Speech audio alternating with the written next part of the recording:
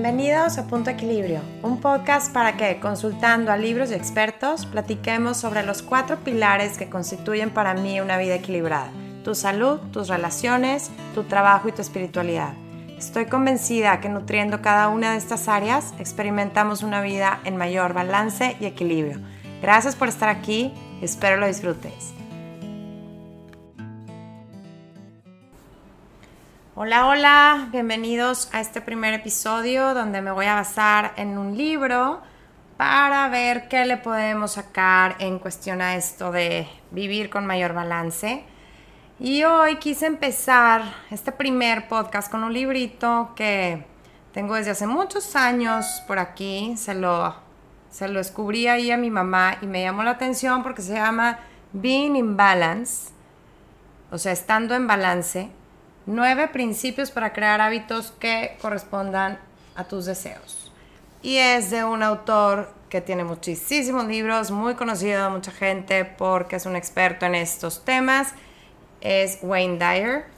Y pues obviamente quise leer este libro porque es justo lo que yo busco, ¿verdad? Esto del balance y el equilibrio. Entonces, bueno, vamos a ver qué nos dice él sobre esto. Obviamente no voy a ver los 9 principios, pero uno de ellos, el primero es el más general. Vamos a irnos con él y luego ver algunos aspectos de los otros. Y bueno, él nos dice en general que equilibrarte es realinearte en todos tus pensamientos para crear un balance entre lo que deseas y cómo te conduces en tu vida diaria.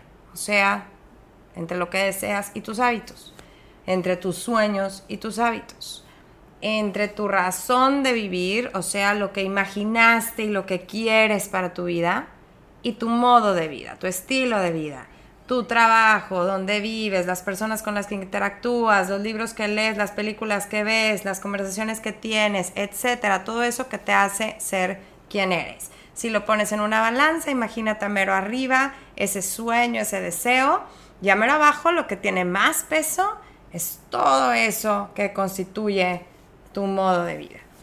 Entonces, ese imbalance, cuando no está balanceado, ¿verdad? El síntoma de que no esté balanceado es la frustración con tu estilo de vida. Sientes una como insatisfacción que a veces no se sabe muy bien por qué es. A veces no es específica, no es porque tengas una meta muy definida que no hayas alcanzado, sino porque simplemente te falta algo, simplemente te sientes insatisfecho. Es como lo que imaginaste no concuerda con lo que estás viviendo. Sentías que iba a ser diferente, sentías que para este entonces ya ibas a hacer más o ibas a hacer otra cosa. Y empiezas a justificarte y a racionalizar tu estatus con explicaciones que sabes muy por dentro que son excusas.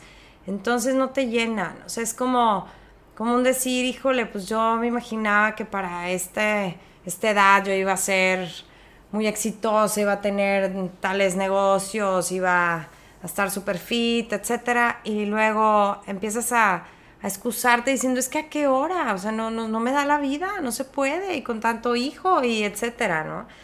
Pero te dejan insatisfecho todas esas explicaciones, porque sabes muy por dentro que son excusas, ¿no? Sabes que no es cuestión de tiempo, sino cuestión de prioridades, de decisiones. Entonces, pues eso va aumentando la frustración y un sentimiento de insuficiencia. Y esta insuficiencia, bueno, pues según yo, lo que he leído de muchísimos autores, es la causa más profunda de la mayoría de nuestros conflictos. Ese no sentirte suficiente es la causa de que no logre mis deseos, mis objetivos, mis metas, ya sean mis relaciones, en mi realización profesional, etcétera. Viene mucho por ahí, por no sentirme suficiente, no sentirme merecedor. Y bueno, este imbalance, esta balanza, así como se las pinté, bueno, como la pone Wayne Dyer para que nos la imaginemos, la vamos haciendo gigante en nuestra mente. O sea, nos vamos sintiendo cada vez más insuficientes, más inadecuados, y va aumentando la irritabilidad, vivimos con poco entusiasmo, podemos llegar hasta una depresión, ¿no? Y puede tener aflicciones como gripas, dolores de cabeza, insomnio. Y luego lo peor es sumirnos en un estado de culpa y de vergüenza, que solo son garantía que nos van a seguir hundiendo porque nos desempoderan totalmente. Estamos fuera de sintonía con nuestros deseos, estamos totalmente en otro canal cuando ya nos estamos culpando, avergonzando de no ser eso que según nosotros queríamos ser, ¿no? Que puede ser, les digo, muy inconsciente, pero es ese sentimiento que permea todo, como de frustración y de insatisfacción. El mensaje principal de todo el libro es que tus pensamientos son energía mental y que tu energía atrae aquello en lo que se enfoca. Entonces, si piensas solo en lo frustrado que estás, le das fuerza, invitas más de lo mismo y generas mayor resistencia a tus deseos. O sea que para restaurar el balance hay que enfocar tu energía en tu deseo. Entonces yo creo que este mensaje pues ya lo hemos oído bastante, más que nada en estos últimos años, cuando se puso tan de moda toda esta ley de la atracción y todo atraes en lo que te enfocas.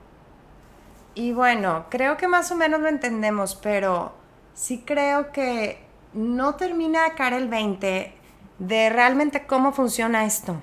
Entonces no lo utilizamos a nuestro favor, o sea, parece como si lo entendiéramos intelectualmente, ¿no? Lo racionalizas y dices, bueno, pues sí, piensa positivo, y si piensas negativo te va a ver mal, pero lo seguimos haciendo, ¿no? No utilizamos ese poder de nuestra mente realmente para alcanzar nuestros sueños. Y a mí, yo aquí les quería elaborar un poquito más, porque en este librito tan pequeño, Wayne Dyer no elabora tanto como otros autores sobre esta retroalimentación que obtienes de tus pensamientos y emociones con lo que obtienes del universo, ¿no? Y otros lo hacen mucho más, como Joe Dispenza, Bruce Lipton, que ya después en algún otro episodio veré algún libro de ellos. Pero aquí nada más quería, así muy sencillo, platicar sobre cuando a mí me cayó este 20 de cómo funciona esto. Hace muchos años leyendo un librito de Jerry Esther Hicks que se llama Pide y se te dará. También no es nada nuevo, lo habré leído hace más de 10, 15 años, no sé.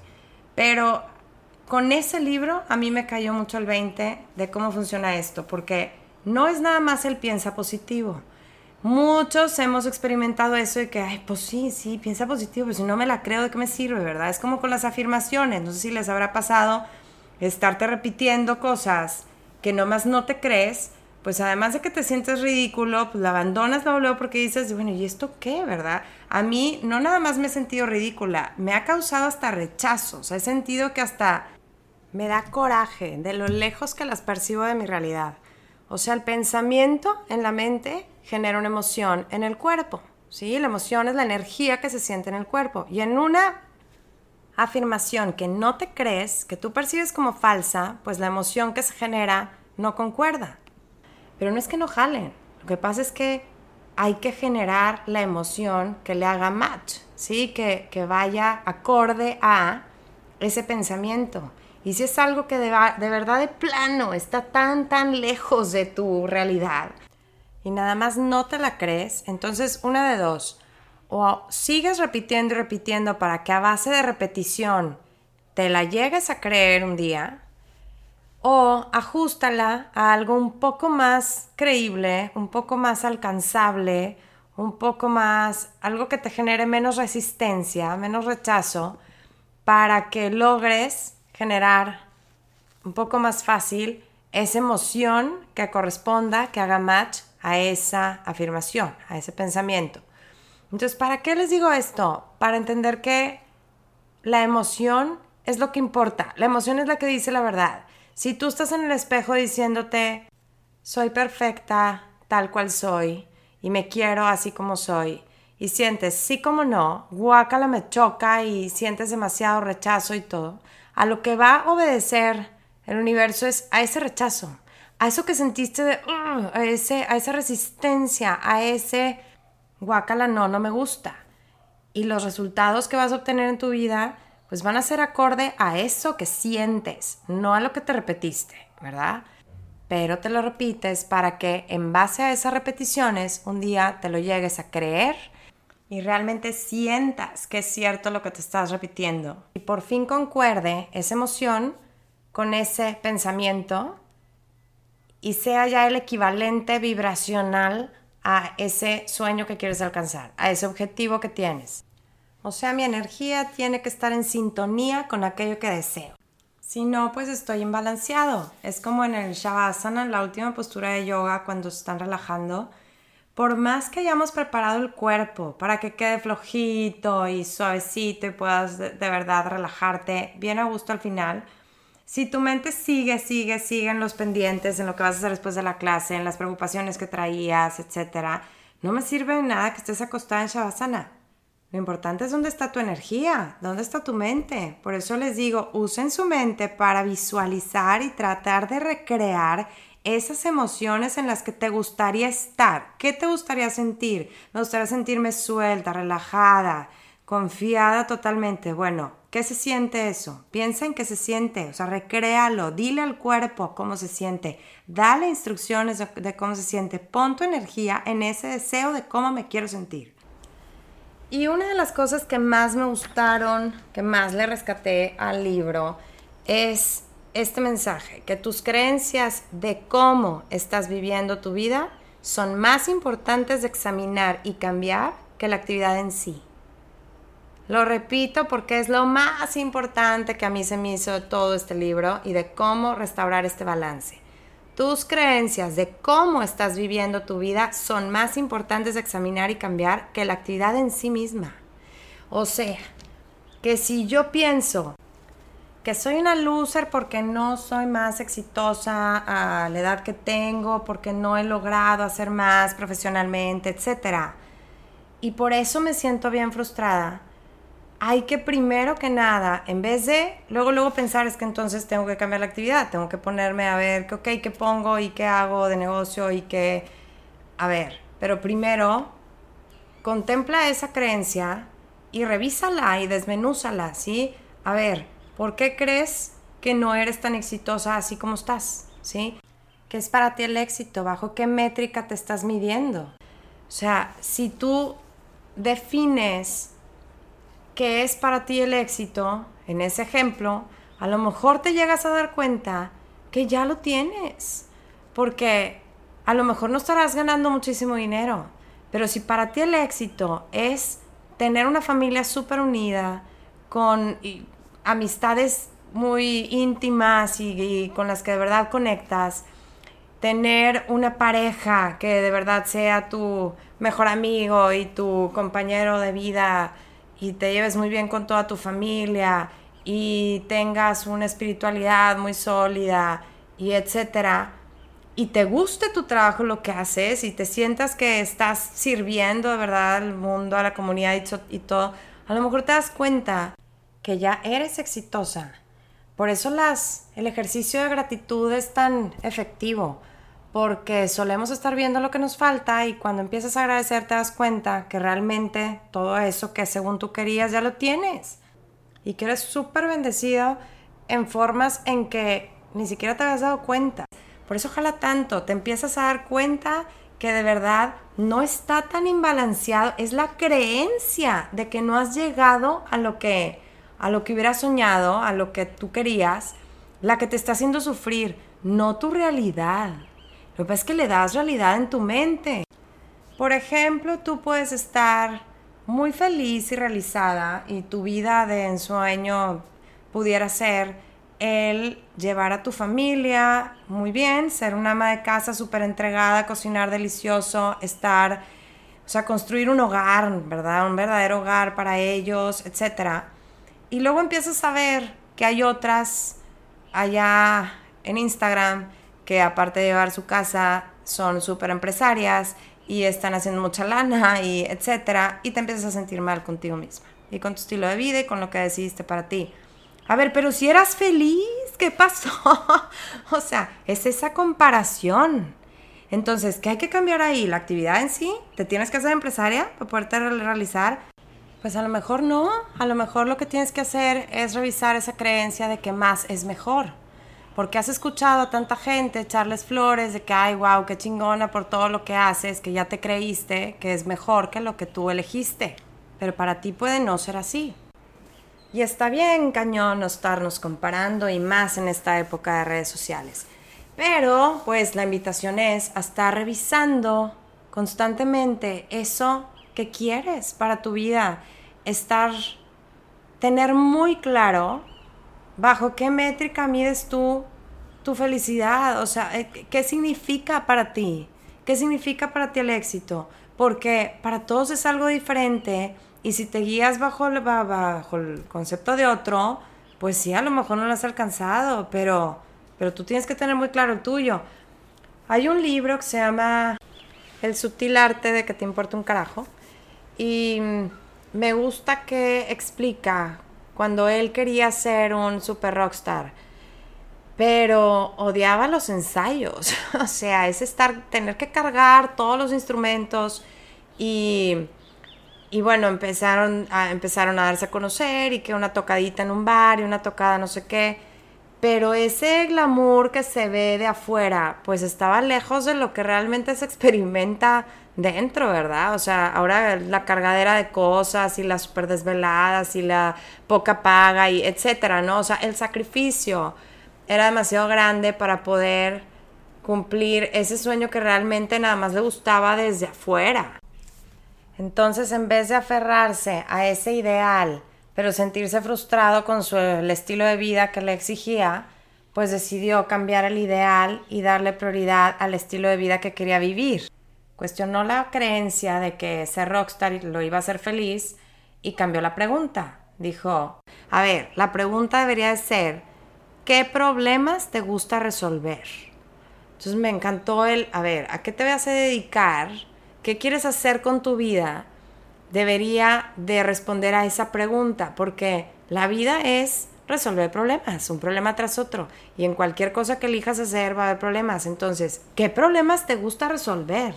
Porque de eso se va a tratar. Ya el resultado que se ve muy padre hacia afuera, ya el éxito de tener tu libro publicado, bueno, sí, pero eso fueron horas y horas y horas y a veces años de estar sentado escribiendo y tirando lo que no te gustaba y etcétera. ¿Te gusta eso? ¿Te gustan las horas de estar ahí metido, editando y etcétera, pensando? Porque quieres que corresponda ese modo de vida, eso que haces todos los días para alcanzar tu objetivo, con eso que te imaginaste para tu vida. O sea, es justo lo que dice él. Me gusta este tipo de problema que resolver. Me gusta este estilo de vida de levantarme súper temprano para aprovechar las horas cuando todo el mundo está dormido para encerrarme a escribir. Ahora que es escritor y no rockstar, ¿verdad? Me gusta estar solo, me gusta estar horas adentro editando. La gente me dice, estás loco. Es que lo disfruto, ¿verdad? Entonces, igual yo veo así a las niñas que les encanta la bailada, como mi hija, que es bailarina. Yo siento que disfruta desde que se está haciendo su cebolla y poniendo las mallas para el ballet y todo el rollo de los ensayos, que prefiere hasta ir a un ensayo que una juntada con las amigas. Digo, no siempre, ¿verdad? Pero le gusta el estilo de vida de eso, ¿verdad? O sea, disfrutan todo, no nada más la presentación, no nada más el festival, ¿no? Porque así se logra equilibrar la balanza. Ese estilo de vida que llevo con ese objetivo de vida, ese sueño que tengo. Queremos que esté lo más equilibrado, lo más balanceado posible, que correspondan, para evitar esos sentimientos de frustración y de insatisfacción con tu vida y logres sentir un mayor equilibrio. Bueno, y esto de que las creencias son más importantes a examinar que la actividad en sí, aplican muchos sentidos. O sea, si tú estás convencido de que lo que haces es dañino, por ejemplo, pues seguramente lo crearás. Esto lo hablaba Wayne Dyer en otro de sus principios, que hablaba de balancear el quererme sentir sano, saludable, con los hábitos de alimentación que tengo, ¿no? Que a veces pues todos queremos estar fit y delgados y saludables y todo, pero nuestros hábitos nomás no concuerdan con ese ideal que según nosotros tenemos. Entonces, hablaba de revisar esto, de las creencias, porque si tú estás convencido que algo me hace daño, como un alimento específico, por ejemplo, pues seguramente no me va a caer bien si yo estoy convencido de que eso me hace daño. Y luego me podrás decir, ya ves que me cayó mal. Y sí, pues no lo dudo nada, que sí te ha caído mal. O sea, tú le diste esa instrucción a tu cuerpo, que eso era veneno para ti, que eso a ti nada más no te cae. Entonces, lo que dice aquí Wayne Dyer y muchos autores es, pues sí, que no es nada raro que así suceda, porque tu cuerpo tiene que actuar sobre sus creencias. El cuerpo recibe instrucciones de tu mente y refleja los resultados de lo que piensas, porque tiene que darle sentido al mundo de alguna manera, ¿sí? Si tú eso crees, pues realmente tiene que obedecer a esa creencia para darte el resultado que esperas. Mi maestro en psicología de la alimentación decía, Mark David, que cuando tú comes algo que sientes demasiada culpa, demasiada culpa porque engorda mucho y te está saliendo de tu dieta y tú no sueles comer eso y etcétera. Cuando tú le das esa moralidad a la comida de que esto está bien y esto está mal, y experimentas culpa cuando te vas a lo que ya habías tachado como que esto es pecado, haz de cuenta, entonces lo naturalmente, para la culpa tiene que haber un castigo. Entonces, si yo experimento culpa por haber comido eso, me voy a autocastigar, porque ¿quién te va a castigar? Nadie, ¿verdad? Más que tú. ¿Cómo? Pues subiendo de peso, ¿sí? Porque hay gente que puede comer lo que sea y se le va como agua. Y hay gente que nada más al pensar en una galleta engordó, ¿verdad? Bueno, obviamente hay que genética, el metabolismo, etcétera. No estoy absolutizando nada, pero este también es un factor bien fuerte, mucho más poderoso de lo que queremos a veces aceptar, porque no nos conviene, porque esto sí sería asumir total responsabilidad de nuestra vida. Entonces preferimos pensar que son los factores externos los que nos definen, ¿no? Y pues dice Wayne Dyer que lo primero es asumir responsabilidad de tu balance o imbalance, dejar de victimizarnos, dejar de culpar factores externos y asumir nuestra total responsabilidad de nuestros pensamientos, porque son los que generan nuestra realidad. Y seguimos con este mismo tema, pero pasamos al segundo principio, que es el balancear tu deseo de estar en paz y disfrutar tu vida con tu necesidad de lograr, de realizar, de conseguir, ¿sí? Él lo dice en inglés como with your need to achieve. Tenemos esa necesidad, ¿verdad? De alcanzar metas, de crecer, de lograr, sí, de lograr. Pero también a la vez queremos estar en paz, todos queremos disfrutar la vida. Entonces a veces se siente un imbalance ahí muy grande, porque ese lograr te mete en una carrerita, a veces en una competencia muy estresante, ¿no? Y pues te aleja de esa paz que quieres sentir, te aleja de ese disfrute. Entonces, ¿cómo equilibrarte ahí? Él hablaba que equilibrarte, lo que hemos estado diciendo, no implica necesariamente cambiar tu conducta. Puedes meditar, puedes hacer ejercicio, puedes, les digo, pararte de cabeza todos los días a recitar mantras, pero mientras sigas alineándote en tu mentalidad con ese lograr más, con el ganarle al de al lado, con ahí mismo en tu clase de yoga estar viendo que la otra ya logra pararse de cabeza quitando una mano del piso y no sé qué, y pues yo todavía no, y entonces me siento súper loser, y entonces tú sigues en ese ir más rápido, en el hacer, entonces es garantía que vas a traer el equivalente vibracional a ese pensamiento. O sea, te vas a sentir súper estresada, súper ansiosa, hagas lo que hagas. Entonces, para medir el peso de tus pensamientos, piensa en términos de vibración y energía. O sea, revisa tus pensamientos en el día. ¿Cuántas veces haciendo lo que hagas, o sea, recogiendo tu casa, lavando los platos, o en tu oficina, o lo que sea, estás pensando, es que estoy full, ya no doy, es que a qué horas no me alcanzan las horas, trabajo nomás para pagar cuentas, etcétera? O sea, vibrando acá en un 2 o 3 cuando tu meta de estar en paz es un 10, ¿sí? O sea, piensa en ese término de en qué vibración, en qué frecuencia crees que vibras cuando estás así. Es que nomás no me alcanza, o sea, nomás no me da, es que no alcanzo a hacer todo lo que puedo. Entonces, pensando en carencia, en le faltan horas al día, me falta más dinero, me falta más logros, me falta más, etcétera, ¿no? Entonces volvemos al revisar la creencia, porque simplemente al cambiar la conducta no te va a equilibrar.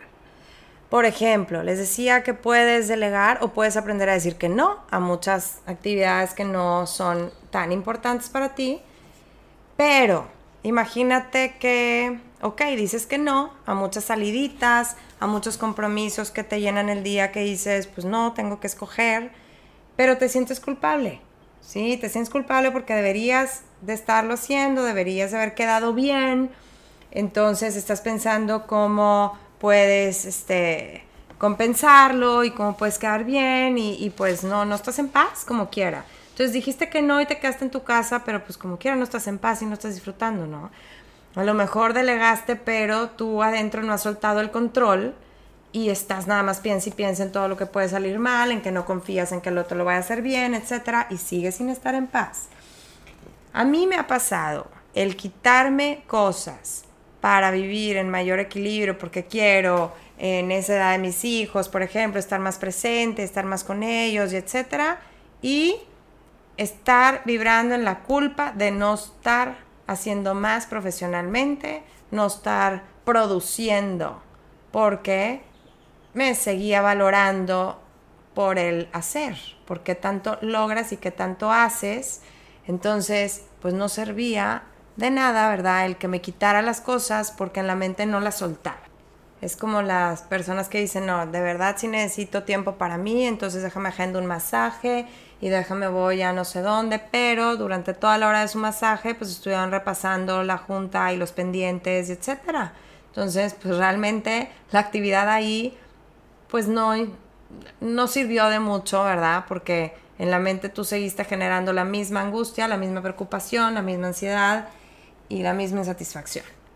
Dice algo que me gustó mucho: la paz no es algo que recibes cuando le bajas el ritmo, es una actitud que disfrutas cuando aprendes a silenciar tu incesante diálogo interno. O sea, no importa qué tanto le bajas a tu actividad, importa qué tanto le bajas al caos que traes adentro en la cabeza.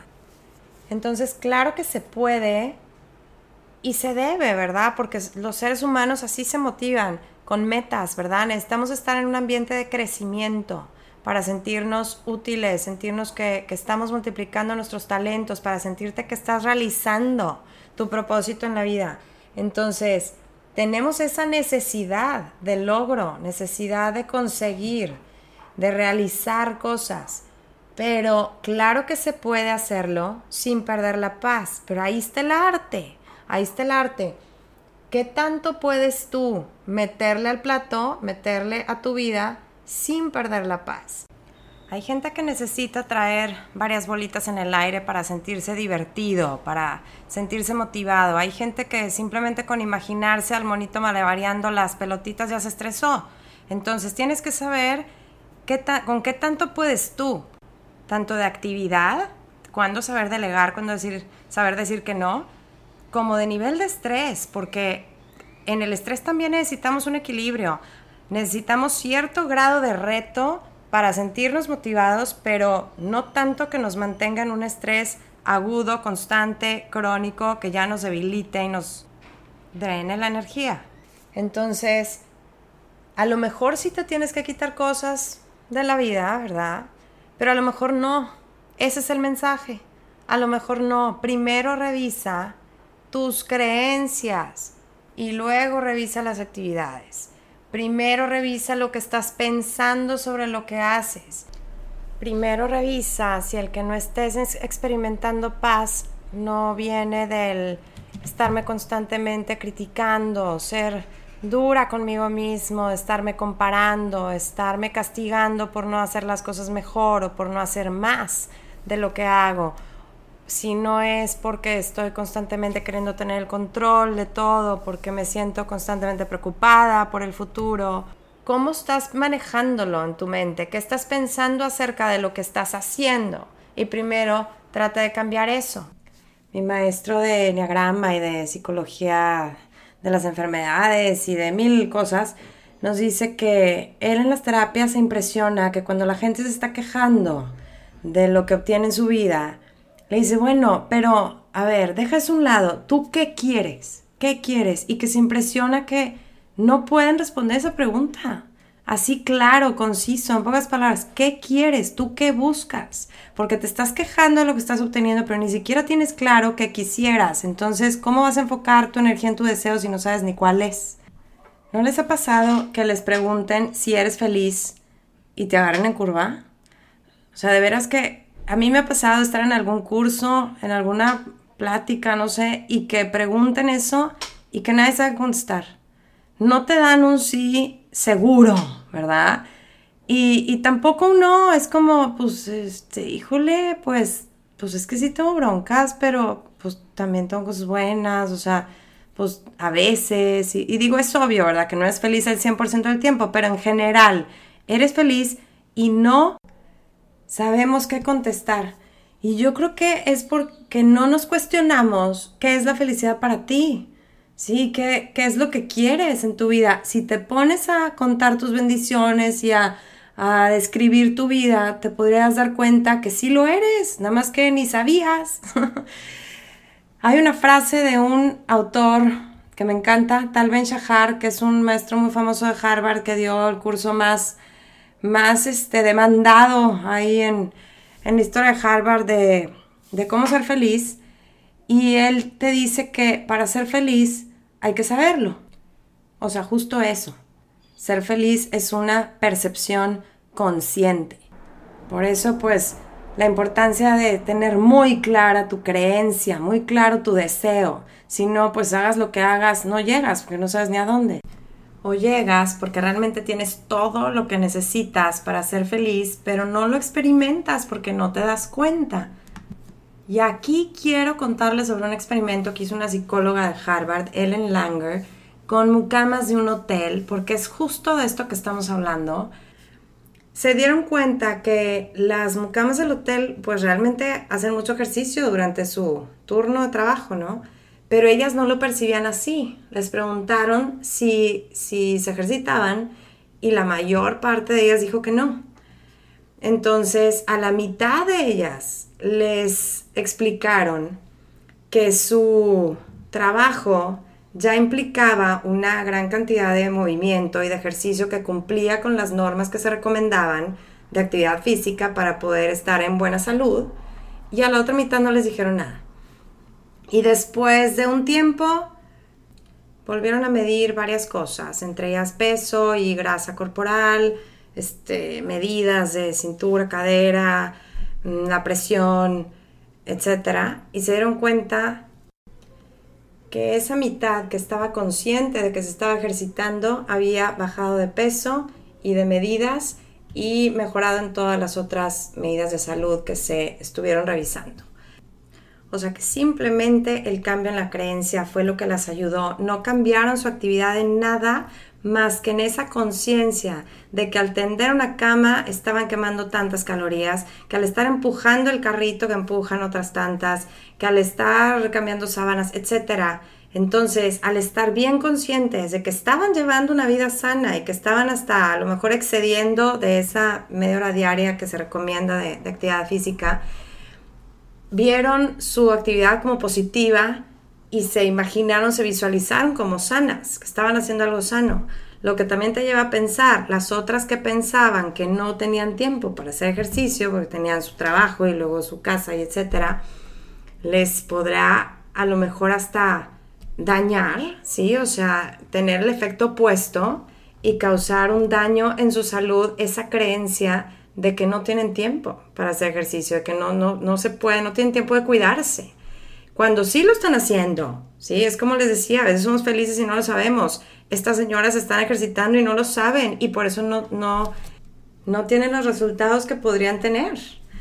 Y pues todo esto indica la importancia de estar bien conscientes de lo que quieres lograr, porque ese combo de hacer la acción, pero con la atención plena, enfocada en el resultado que quieres, logra maravillas. Pero es ese equilibrio, esa alineación entre las dos, es ese equilibrio. Cuando están en balance es cuando no experimentamos el resultado, no porque haya que cambiar la acción, sino muchas veces solo la creencia. Entonces, hablando de este vivir más conscientes, Wayne Dyer dice que para experimentar más paz, si tu deseo es paz, hay que hacerlo bien consciente.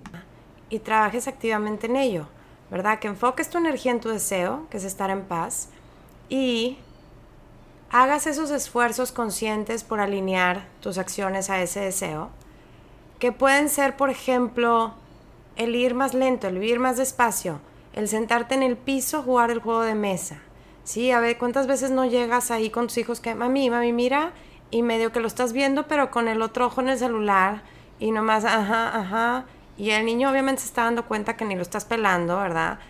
Bueno, aquí te acompaño tantito, pero igual juegas ahí una partida del jueguito y luego le dices, bueno, ya síganlo ustedes y bye. O sea, tu mente siempre está en un ratito y ya me voy, y está en muchas cosas a la vez, porque juramos que vamos a ser mucho más efectivos con ese acelere que traemos siempre, con ese multitasking que en realidad no existe, que nos hace ser muy inefectivos, cometer muchos errores, porque realmente eso de estar haciendo 1000 cosas al mismo tiempo no significa que estés atendiendo a todas con el 100% de tu atención. Estás simplemente brincando tu atención de una cosa a otra de manera muy rápida, que te hace creer que estás atendiendo todo, pero te estás distrayendo de una cosa para atender a otra, para regresar, y entonces estás sobreestimulado, causas mucho más estrés interno y te hace ser muchísimo menos productivo y efectivo. Entonces, ese ir más despacio se traduce en sí, siéntate a jugar el juego completo en el piso con tus hijos, el dar el paso en la fila, dar el paso en el tráfico, el pararme cuando se va a poner amarillo, no volarme el amarillo ya que está casi en rojo, el tomarme el tiempo de comer en la mesa, bien sentada, con mantel, con plato, con tenedor, y no con el taco, con la puerta abierta del refri, parada, mientras con la otra mano le sirvo la jamaica al niño y así ya comí, ya cené, ya palomeé. El darle a cada cosa su tiempo y su lugar. O sea, esto es activamente estar enfocando mi energía en mi deseo de paz. Aunque mi mente ande corriendo ya a la siguiente actividad, como nos suele pasar, el forzarme a vivir más despacio, a vivir en esa paz que quisiera sentir. Sí, es como el fake it till you make it, ¿verdad? Fíngelo hasta que de verdad lo sientas. Y si llegas a sentir mayor equilibrio porque te integras en cuerpo, mente, espíritu con el aquí y ahora. Te traes toda de lleno al momento, en vez de estar con el cuerpo presente, pero la mente quién sabe dónde. Entonces, deja de haber ese conflicto, esa dispersión, y te haces uno, te alineas, te integras o te equilibras, en otras palabras. Bueno, hay un último principio que voy a mencionar más rapidito, pero que sí está muy padre porque trae ejemplos de creencias que nos mantienen estancados en la carencia. Habla de balancear nuestro deseo de abundancia con nuestros hábitos de carencia. Entonces, hay varios comportamientos que son como focos rojos porque señalan un gran imbalance, que son el ciclarte en hablar solo de lo que falta en tu vida, el quejarte de todas las razones que evitaron que tuvieras más o de por qué estás como estás, y el cultivar una imagen de ti como alguien que simplemente tiene mala suerte, estar culpando a la suerte de tu situación. Eso es señal de no asumir tu responsabilidad de tu vida, ¿no? Estas creencias que garantizan que nos quedemos estancados son que es voluntad de Dios, para lo que Wayne Dyer contesta que Dios es pura abundancia. Tú eres el que te percibes en carencia. O sea, que darle la responsabilidad de tu carencia a Dios no se vale. Que los recursos son limitados. No hay menos para mí si tú agarras más. O sea, la abundancia es ilimitada. Yo confieso aquí que he caído en esto varias veces y lo he trabajado mucho.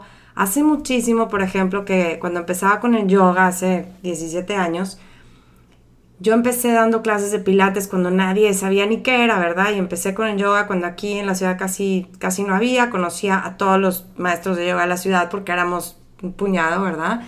Y cuando empezaron a salir más y más y más, y ponían sus estudios y todo, yo decía, me cachaba como por dentro pensaba, híjole, ya valió.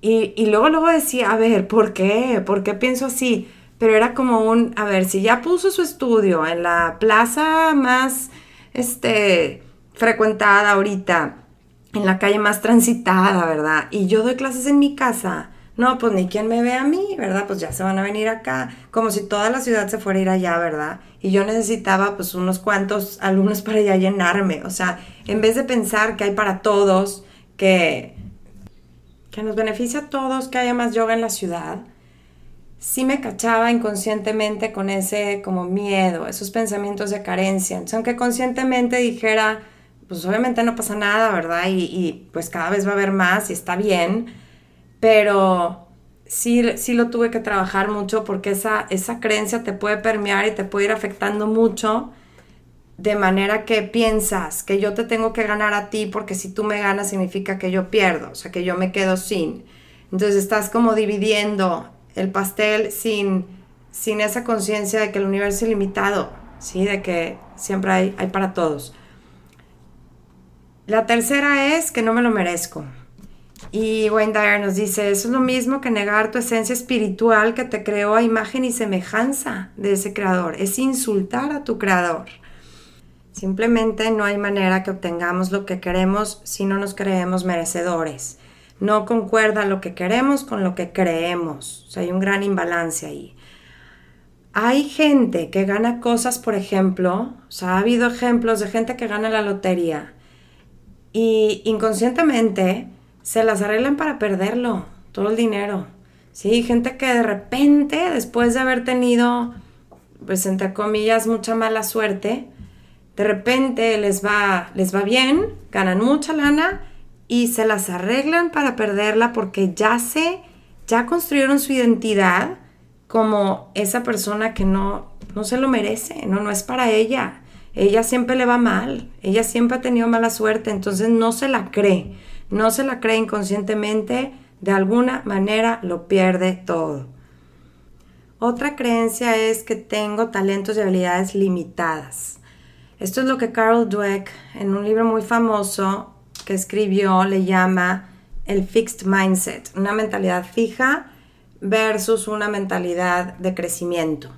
Es el pensar que yo llegué aquí con un stock de talentos y habilidades finitos, ¿verdad? Ya muy definidos, específicos, y que pues ahí hazle como puedas, eso es lo que te tocó a ti, entonces hazlo rendir, ¿verdad? Y sácales provecho.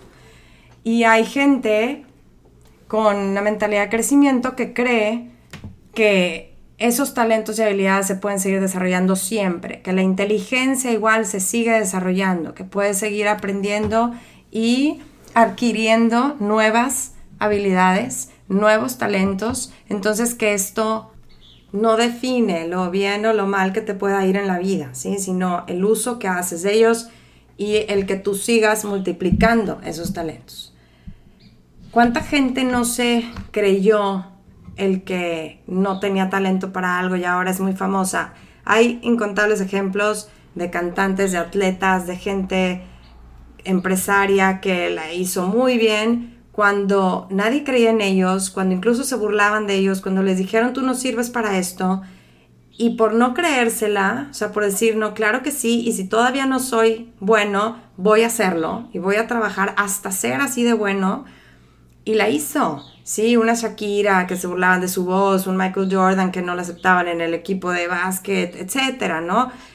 Entonces, se trata de esa mentalidad de si puedo llegar a ser mejor o si ya nada más tengo esto que me tocó. Otra creencia, nunca he tenido suerte. Bueno, ya hablamos de eso, no se trata de suerte, ¿verdad? Se trata de vibración energética. Les digo que ese es el mensaje del libro, es ¿a qué frecuencia estás vibrando? ¿Sí? Si yo vibro muy bajo, en esas emociones de de culpa y de vergüenza y de frustración y ansiedad, etcétera, voy a obtener resultados de baja energía, y si yo logro vibrar alto como alto es mi deseo, eso voy a manifestar. Otra siempre ha sido así. Bueno, esta es como la que tengo mala suerte, ¿no? Es una fuente grandísima de resistencia a que algo llegue a tu vida, ¿no? Es estarte justificando que a ti siempre te ha ido mal, pues es comprometerte a conseguir estando así. Y la última, no sé cómo pensar en abundancia. O sea, no sé cómo hacerle para salir de este pensamiento, ¿no? De carencia, y él te dice, pues es un pensamiento a la vez. Porque obviamente vamos a seguir cayendo en estas trampas, ¿verdad? Del inconsciente, en estos autosabotajes, pero pues simplemente hay que vivir muy conscientes para cacharnos en el momento y luego cuestionar tu creencia, cuestionarla y cambiarla. No la afiances si no te conviene, ¿sí? Mínimo duda, si no te crees la creencia opuesta, ¿verdad? La creencia que te ayudaría, si todavía no te la crees, mínimo mantente siempre alimentando ese deseo. Entonces, todavía no me creo que sea un ser abundante, todavía no me experimento en paz, no me experimento feliz ni en equilibrio. Ok, pero para allá voy, eso quiero. Entonces encuentro maneras de enfocarle mi energía a ese deseo. O sea, tengo que vibrar a esa frecuencia. A mí lo que me ayuda cuando siento ese imbalance entre mi meta y donde me encuentro, en lo que trato de enfocarme y lo que me ayuda es en emocionarme, porque lo que quieres es eso, sentir emoción. Lo que les digo, emoción es la energía que siento en el cuerpo, que va a hacer el match con ese deseo. Emocionarme con la persona en la que me estoy convirtiendo al trabajar por mis metas. Me falta mucho, o sea, a lo mejor todavía veo grande el imbalance, pero si nada más me estoy enfocando en esa distancia que me falta, me frustro y me canso y entonces me enfoco en la persona en la que yo me convierto al un día decir, hoy me levanto temprano a meditar, a hacer mi ejercicio, a comer bien, etcétera, y eso ya me convirtió en una persona más disciplinada, en una persona más congruente, coherente con sus metas, que cumple lo que se propone. Entonces, si la meta es la persona en la que me convierto al actuar de la manera en como quiero llevar mi vida, pues esa siempre está a tu alcance, ¿sí? No va a haber imbalance. La meta no va a estar allá bien lejos mientras yo me encuentro acá bien abajo, sino todos los días me puedo estar acercando, me puedo estar convirtiendo en esa persona, estoy cumpliendo mi meta. Bueno, pues espero que con este ejemplo y con todo lo que platicamos les haya servido para mínimo cuestionarse cómo con esas creencias podemos achicar esa brecha que a veces está tan grande, ese imbalance que a veces percibimos tan grande entre lo que creemos y donde estamos. Porque es una percepción, no es realidad, es una idea, ¿verdad? Y a veces pues simplemente es falta de tiempo de contemplar de verdad cuál es ese deseo, si es realmente verdadero para mí, si sigue siendo vigente en mi vida, si es mío o fue adoptado de la familia, amigos, etcétera. Tantas cosas que cuestionarnos para de verdad irla ajustando y pues a lo mejor nos podemos ir dando cuenta que realmente sí estamos viviendo mucho más cerca de nuestros sueños de lo que pensábamos. Bueno, pues ahora sí que aquí lo voy a dejar. Obviamente no alcanzo a ver todo el libro, ¿verdad? Hay mucha información súper valiosa, pero pues realmente tengo que aquí estar eligiendo qué ideas platicar.